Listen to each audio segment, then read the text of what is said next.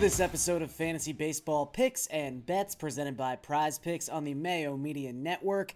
I am Garion Thorne, and we are breaking down everything you need to know for the big Tuesday slate. That's right, it is a 15-game featured slate on Tuesday, August the 10th. So we will talk about some pitching options, some stacks we like, also get into some best bets on the DraftKings Sportsbook. But before we get into any of that, let's talk about Prize Picks. If you head on over to prizepicks.com and use the promo code MMNMLB, you can have your first deposit matched up to $100. So make sure to do that, and then, if you so choose, follow me on these two plays for Tuesday's slate. Let's start with Jonathan Schoop, who I like to go over 8 fantasy points on Tuesday. The Tigers and Schoop are going up against Keegan Akin, who will be making his return to the Orioles rotation.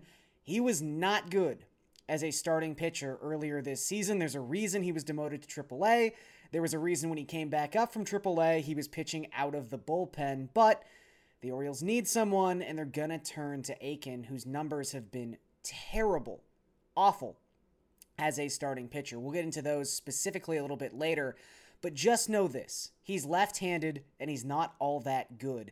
And Jonathan Schoop, going back to the beginning of June, is hitting .437 with an .803 slugging percentage and a .249 WRC plus against left-handed pitching. That is a sample of 82 plate appearances across the past 10 weeks. Schoop is hitting really, really well lately. There's a reason he just signed a contract extension with the Tigers just a couple days back. So I like Schoop to go over 8 fantasy points. I also like Bryan Reynolds to go over his number of 7 fantasy points against another struggling left-handed pitcher. The Pirates are going up against the Cardinals on Tuesday, and the Cardinals are sending Jay Happ to the mound. And for anyone who has watched these videos for most of the season, you know how we feel about Jay Happ.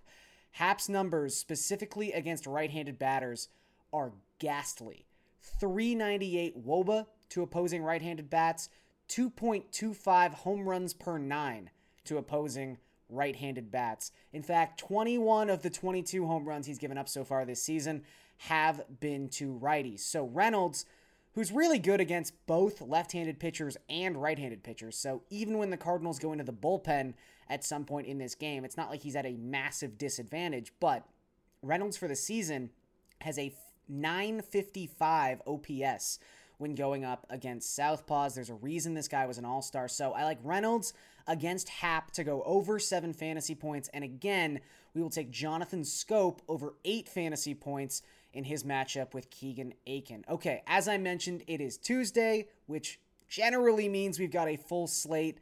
And that is exactly the case. On the 10th, we have a 15-game featured slate. Gets going just past 7 p.m. Eastern time on DraftKings. Do want to make note that the game between the Angels and the Blue Jays is actually going to be the second game of an afternoon-night doubleheader. So that game is just 7 innings. Make sure to note that. I know the Blue Jays are always a popular stacking option, maybe a little less so on this particular slate. The other notable thing about this slate is there are 4 pitchers priced above $10,000. And while some of the names are very tantalizing, it's not really the best spot for many of these guys. And I think the best case of that is Max Scherzer, who is the most expensive pitcher on this slate at $11,000. Scherzer obviously has a relatively high win expectancy in every single game now that he's pitching for the Los Angeles Dodgers. However, the Philadelphia Phillies are not the kind of team you want to be using a pitcher against, at least not the version of the Phillies we have seen the past 2 weeks. Coming into play on Monday, at 17.2%, they had the lowest strikeout rate in baseball the past 14 days, and their 231 ISO was the 3rd highest mark in the league. They also have a 121 WRC plus in that span of time, so it's just a lot of money to pay for Max Scherzer if you're not going to get him at his absolute ceiling, which, again, he could bring it, but the Phillies right now are not striking out, and they're hitting for a ton of power, so it's just really not the best possible matchup you could be using him in. And That's a lot to ask for someone who's $11,000. So I think the thing that's kind of interesting is there's not a lot of standout options on this slate. I think you kind of have to separate the pitchers into two categories. There are pitchers who are actually good, and Max Scherzer falls into that category. Sean Manaea falls into that category. And then there are pitchers who might be good, but more importantly have an amazing matchup. And there's three guys in particular that I want to break down when it comes to that latter group. And let's start with Alex Wood, who began the season really, really well. His numbers have tapered off slightly the past 2 months, but he's $9,800, which is, again, a lot of money for Alex Wood, who has not really been consistently putting up 20 DraftKings points in the past 6 or 7 weeks. But he's going up against the Arizona Diamondbacks, and the Diamondbacks across the past 2 weeks have a 103 isolated power and a 63 WRC plus, which are anemic numbers. They also have a 27.1% strikeout rate the past 14 days. That is the second highest mark in all of baseball. So they check all the boxes, and maybe Alex Wood isn't generally the type of guy that you would envision using at $9,800, but if it's just Giants pitcher going up against the Diamondbacks, that sounds a little bit more palatable. So I don't know how much exposure I'm going to have to Wood. Probably not that much because, again, $10K is a lot to pay for someone who just hasn't shown the type of ceiling that you need to possess to be a $10K pitcher, but the matchup's really good. And it's a similar story with Ross Stripling, who you would expect to be a little less expensive. He is well over $9,000, which is jarring to say the least. Now, I will say Stripling, since the beginning of June, has been decent. He's got a sub-4 ERA, 3.98 ERA going back to June the 1st. He's got 52 strikeouts in 54 and a third innings, so about a strikeout per inning. He's been fine, but again, doesn't really fill the archetype of a pitcher who you would expect to be this close to 10K. However, he has allowed just 3 earned runs in his past 16 and a third innings. His past 2 starts in particular have been very good. He threw 6 shutout innings the last time he took the mound against Cleveland. So there's some recency bias here, obviously. But I think the bigger thing is just the Angels have been struggling immensely. And obviously, a lot of this is predicated in injury, not just Mike Trout, but obviously Anthony Rendon and Jared Walsh also being on the IL. But the past 2 weeks, they have the 4th highest strikeout rate in baseball, and they pair that with a 116 isolated power and a 77 WRC plus. So this seems like a team that can be taken advantage of. I don't know if Ross Stripling is necessarily the guy to do that, but again, high win expectancy, even on the road. You could do worse. I would prefer Alex Wood in his matchup against the Diamondbacks between these two guys because the price points are so similar. But again, Los Angeles is a matchup that has to be mentioned because they are struggling a lot right now. But best matchup on the entire slate probably has to go to Jake Odorizzi, who, PSA right off the top, Jake Odorizzi has been terrible his past 4 trips to the mound. 8.82 ERA. Opponents have a 4.59 WOBA in that span of time. He has allowed 8 home runs and struck out just 13 guys in those last 4 appearances. Those are not the kind of ratios that really spark an interest in terms of DFS, generally speaking, but Colorado, not in Colorado. We know the story with the Rockies. They are dead last in baseball by wide margins in basically every single offensive category. I'll pick a couple here. 616 OPS. That is 30th in baseball on the road. 67 WRC plus. Win away from Colorado. You guessed it. That is dead last in all of baseball. So it's really stretching the boundaries of matchup versus actual skill level. And I understand that Odorizzi is not really an enticing option because of how he's been pitching lately, but that might suppress his ownership, despite the fact we know Colorado just cannot hit when they are not at Coors Field. High win expectancy for Odorizzi, as the Astros will be massive home favorites in this game, and he's just $7,500. So, again, there isn't really that standout slam dunk option above $10,000. but maybe you can pair someone like Max Scherzer, if you so choose, with one of these guys who just have a really, really good matchup. And speaking of really, really good matchups, let's talk about maybe the best value play on the entire slate, and that is Aaron Ashby at $4,400.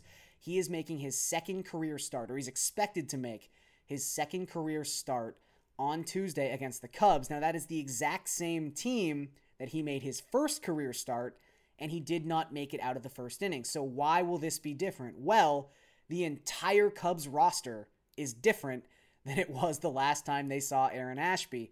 No Chris Bryant, just the fire sale. No Javi Baez, no Anthony Rizzo. There is very few people left on this Cubs roster. In fact, since the All-Star game, the Cubs have, since August, since the beginning of August, so basically since the trade deadline, the Cubs have a 32.7% strikeout rate, which is easily the highest mark in all of baseball. They also have just a 65 WRC+. So this is a team that is not having any success at the plate, and they are striking out a ton, which should be a skill that translates from Ashby's minor league numbers. He's got a 2.28 xFIP in AAA. He's also struck out 36% of the batters he has seen so far at AAA. So you would think maybe the nerves are a little bit better the second time around, and that Ashby, if he does in fact start this game like he is reportedly going to do, things will be better the second time around. And I think he's obviously going to be one of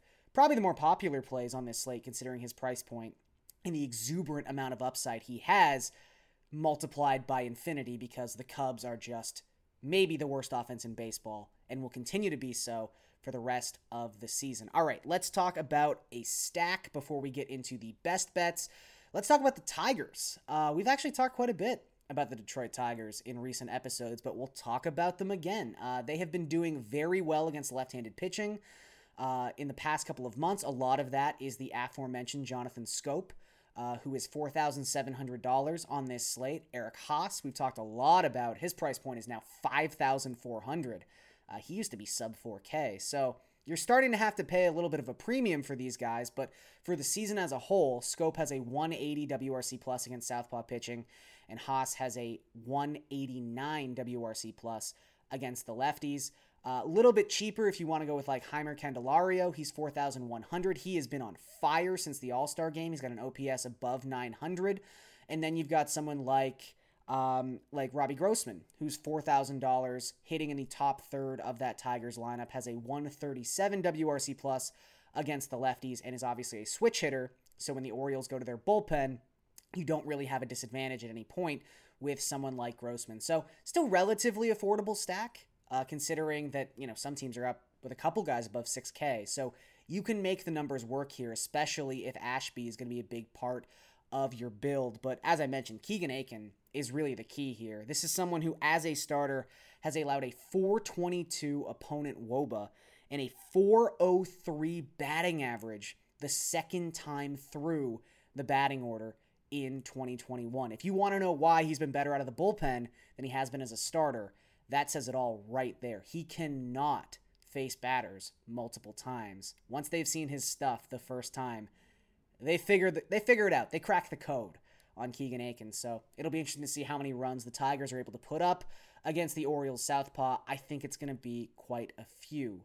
And that actually leads us perfectly into our best bets segment. We're going 3 for 3 with Tigers plays on Tuesday's slate. I like Tigers money line at minus 105. They are actually the underdogs in this game. It is Akin against Casey Mize. Now, Mize, the ERA is fine. The ERA estimators are not quite as kind, but still, he's a right-handed pitcher, and the Orioles have struggled immensely with righties so far this season. They have just a 293 WOBA as a team against righties. That is the third worst mark in baseball. They are also just 13-38 in their past 51 games against a right-handed starter. I already talked about Akin and how much I expect him to struggle in this game.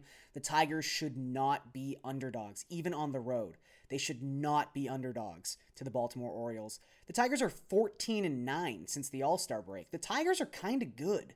So if you're going to get value on them like this, I will take that every single day. So Tigers money line minus 105. I will also take the under in the Yankees-Royals game. This total is set at 10.5, which seems really high considering for as much improvement as the Yankees have made on paper, this is still a team that is going through COVID tracing issues. This is a team that lost Gleyber Torres on Monday. They put him on the IL, the 10-day IL. They've got injury issues, and they just haven't been hitting.